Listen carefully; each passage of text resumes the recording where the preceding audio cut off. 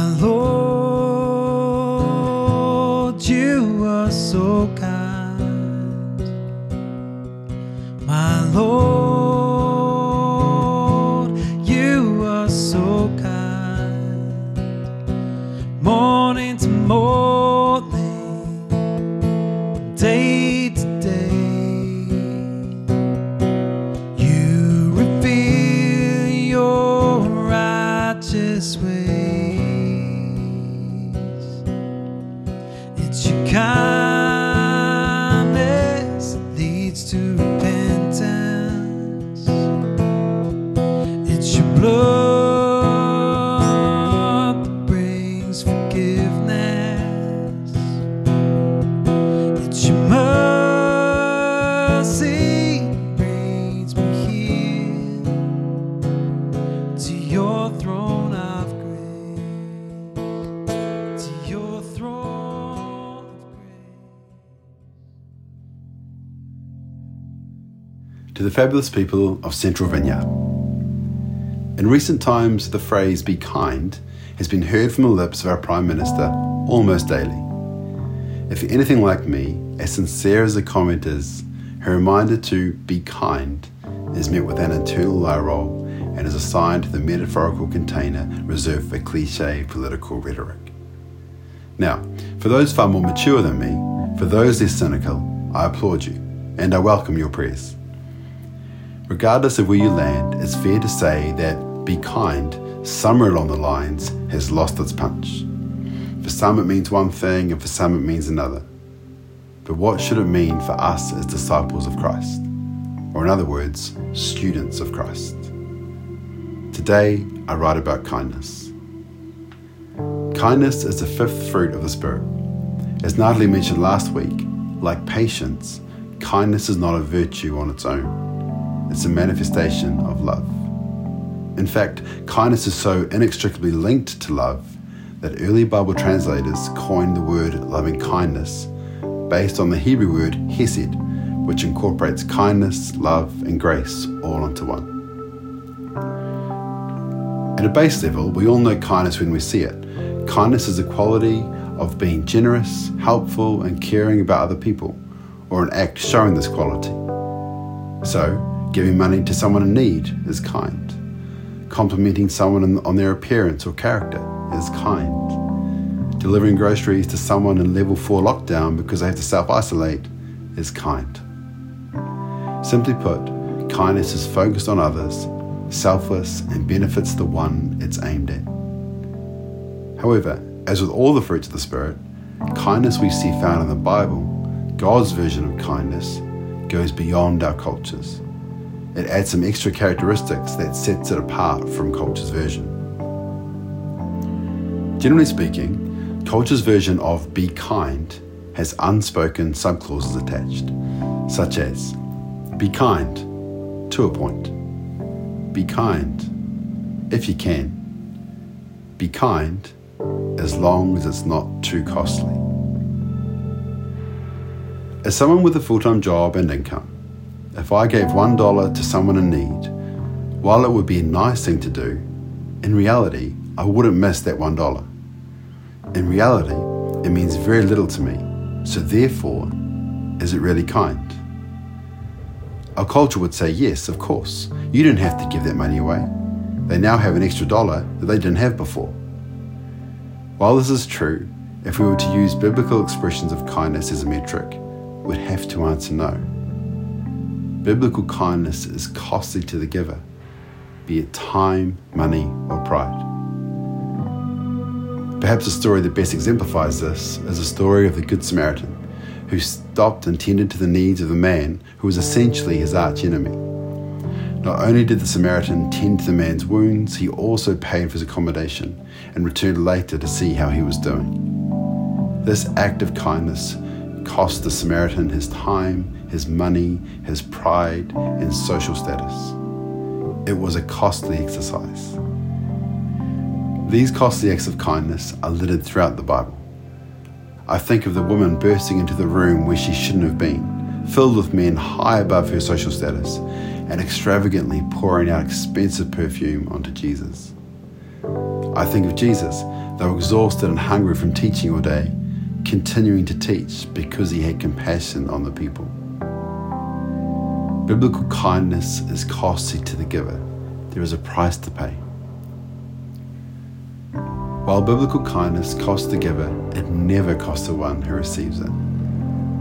Many of you will know about Gratis, the community meal initiative at CV that provides people in need with food, community, and connection. More times than I care to admit, I've found myself seething when the free, hot meals that the team and I have prepared, cooked, and handed out to those in need has been met with ungratefulness, complaints, and indignation.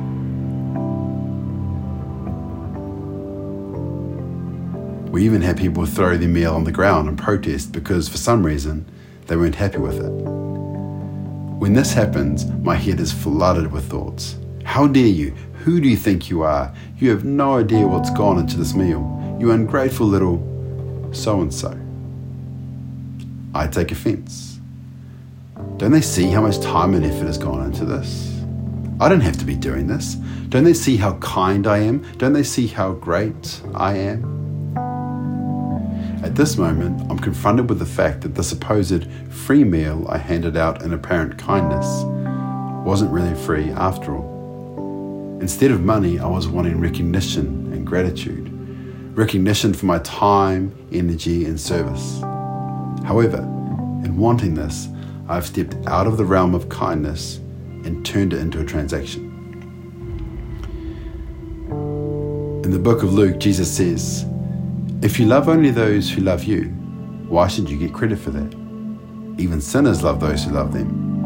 And if you do good only to those who do good to you, why should you get credit? Even sinners do that much. And if you lend money only to those who can repay you, why should you get credit? Even sinners will lend to other sinners for a full return. Love your enemies, do good to them, lend to them without expecting to be repaid. Then your reward from heaven will be very great, and you will truly be acting as children of the Most High, for He is kind to those who are unthankful and wicked. You must be compassionate, just as your Father is compassionate." Luke 6:32-34. You see, biblical kindness has no strings attached. It costs nothing for the one who receives it. It is given and expects nothing in return, not even gratitude. As noted in verse 35, God's kindness extends to those who are ungrateful. In the same verse, Jesus says that God's kindness is extended to those who are wicked. Other translations use the word evil. This is another way of saying God's kindness is available and extended to all. God's kindness doesn't discriminate. It's extended to people who have different socio-political views to us. It's extended to the person whose social media posts we took offense at. It's extended to the man who attacked those people in Countdown Newland. It's extended to me, and it's extended to you. Since I was a child, I've always been drawn to the underdog or the down and out. For whatever reason, I've attracted attention from and been drawn towards those who struggle to fit in. As a child, I would take people under my wing and go into bat for them when necessary, particularly in the often brutal setting of school. I've always had a soft spot for the disenfranchised and the marginalised. Subsequently, I find it easy to treat them with kindness. While that all sounds nice and self-congratulatory, conversely, I struggle to show the same level of kindness to those who, in my eyes, appear to have it all together and act like they know they do. For me, nothing is harder than showing kindness to someone who I believe has cruised through life, has got everything for nothing, and lives for themselves. Add to that recipe even the slightest hint of arrogance, and it's all over. It's near impossible for me to show them kindness. Yet, biblical kindness, the kindness Jesus extends, calls me to extend it to them as much as I would my wife, my kids, and my friends. This is the love your neighbour as yourself idea in action. All of humanity is our neighbour. Where our culture says some are more worthy of kindness than others, God says everyone is worthy of kindness. Everyone is worthy of kindness, a kindness that costs us and a kindness that seeks nothing in return because the cost is worth it. people are worth it. This is the same kindness shown to us by God through Jesus. Philippians 2:6-8 says, Jesus, who being in very nature God, did not consider equality with God something to be used to his own advantage. Rather, he made himself nothing by taking the very nature of a servant, being made in human likeness. And being found in appearance as a man, he humbled himself by becoming obedient to death, even death on a cross. If kindness is costly, if kindness is extended to all, if kindness seeks nothing in return, if kindness is generous and contingent on nothing, then the incarnation, death, and resurrection of Jesus is surely the very definition of kindness. Even if that was all God did, that would be enough. Yet in addition to that, God answers prayers, he heals, he provides, he desires relationship with us, he sets us apart. The kindness of God is mind-blowing. Ephesians 4:32 says, be kind to each other, tender-hearted, forgiving one another, just as God through Christ has forgiven you. We are to be kind because God is kind. God is kind. God is a kind God. They are phrases that no doubt we've all heard. I have memories of singing songs of God's kindness and goodness at children's church, of playing games that involved reciting the fruits of the Spirit in order to receive a chocolate fish. It was a good time. Chocolate fish are a great time. I'd recite anything to get a chocolate fish. Growing up, I was read stories of God's kindness, how he led the Israelites out of Egypt, how he stopped an angry mob from killing a woman, how he touched and healed lepers, and ultimately, how he sent his son to die in my place. The idea that God is kind has been ingrained in me since I was a child. It is not novel. I know it. Yet how many of us have learned it's easy to know something, but to believe it is another kettle of chocolate fish. Maybe you had the opposite experience, where you grew up with the message that God is an angry and vengeful God, and the notion that God is kind is at best novel and at worst foreign and unbelievable. Like the catchphrase of our prime ministers, I wonder, for some of us, if the idea of a kind God has been relegated into the metaphorical container reserved for cliché Christian rhetoric. Whatever your experience, today I pose this question. Do you believe that God is kind? Not do you know or have you heard, but do you believe deep down in the core of your being that God is kind? Is God's kindness a lived experience or just an idea? I'd suggest that our response to the question will impact how we cultivate and exemplify the spiritual fruit of kindness in our lives. If we cannot see that the architect of kindness is God, that God is kind, then we hinder ourselves from receiving the blessing of God's kindness and extending it to others. If the notion that God is kind is not a lived experience for you, I want to suggest 2 points that I pray will be helpful. Firstly, invite someone into the conversation. We were not made to do this on our own. Talk to a friend, talk to a pastor, talk to someone who can share and pray with you. Secondly, and more importantly, invite God into the conversation. Sit with him, wait on him, tell him where you're at, tell him what you're feeling, tell him what you're not feeling but wished you were. He's a big boy, he can take it. Ask him to open your eyes and heart to the beauty of his life-changing kindness. For those who truly believe that God is kind and have experienced his kindness, I invite you on a journey of self-reflection to take stock of your own expressions and definitions of kindness. Spiritual fruit grows as a result of Christ living in us through the Spirit. As our faith matures, these fruits should continue to grow and become more evident. While willpower alone and trying harder is futile in growing the fruit, it would be remiss of us to not approach kindness with some sort of intention. After all, in order for fruit to grow, it needs to be intentionally nurtured. So therefore, I ask you as I ask myself, does your kindness cost you? Do your expressions of kindness come with the expense of time, money, pride, or status? Or do they cost you very little? Does your kindness expect anything in return? Praise, affirmation, or gratitude, to name a few. Or are your expressions of kindness like Christ's, contingent on nothing? Is your kindness extended to everyone? Or like mine, is it reserved for some more than others? Does the person on the street, or the person who is making bad life choices, or the person you disagree with on social media receive the same level of kindness shown to your like-minded friends, your family, and those closest to you? Now, my intention is not to shame us or to make any of us feel bad. If Jesus is our measuring stick, the bar is super high, and the reality is we could spend a lifetime maturing in our faith and we'll still fall short.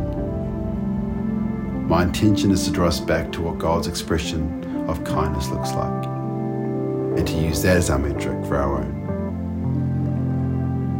Finally, I invite you all to dream a little with me.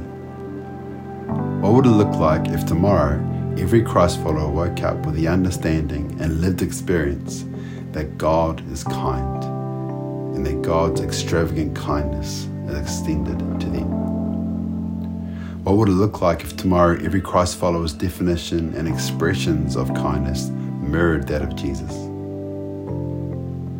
What would it look like if the church, capital C church, was known for its loving kindness more than anything else? What a glorious picture this would be. Aroha nui.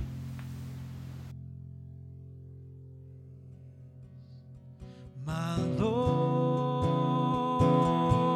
you are so kind. My Lord, you are so kind. Morning to morning, day to day,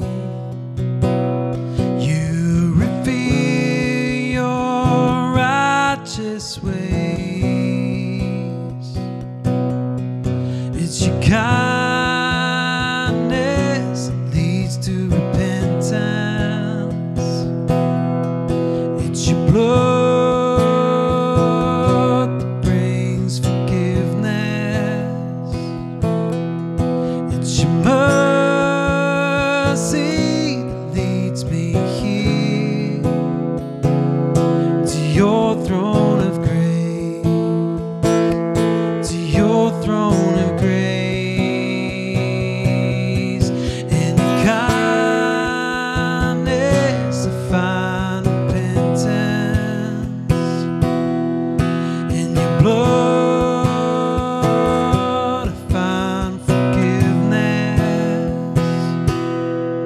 In your mercy I find myself. It's your throne of grace.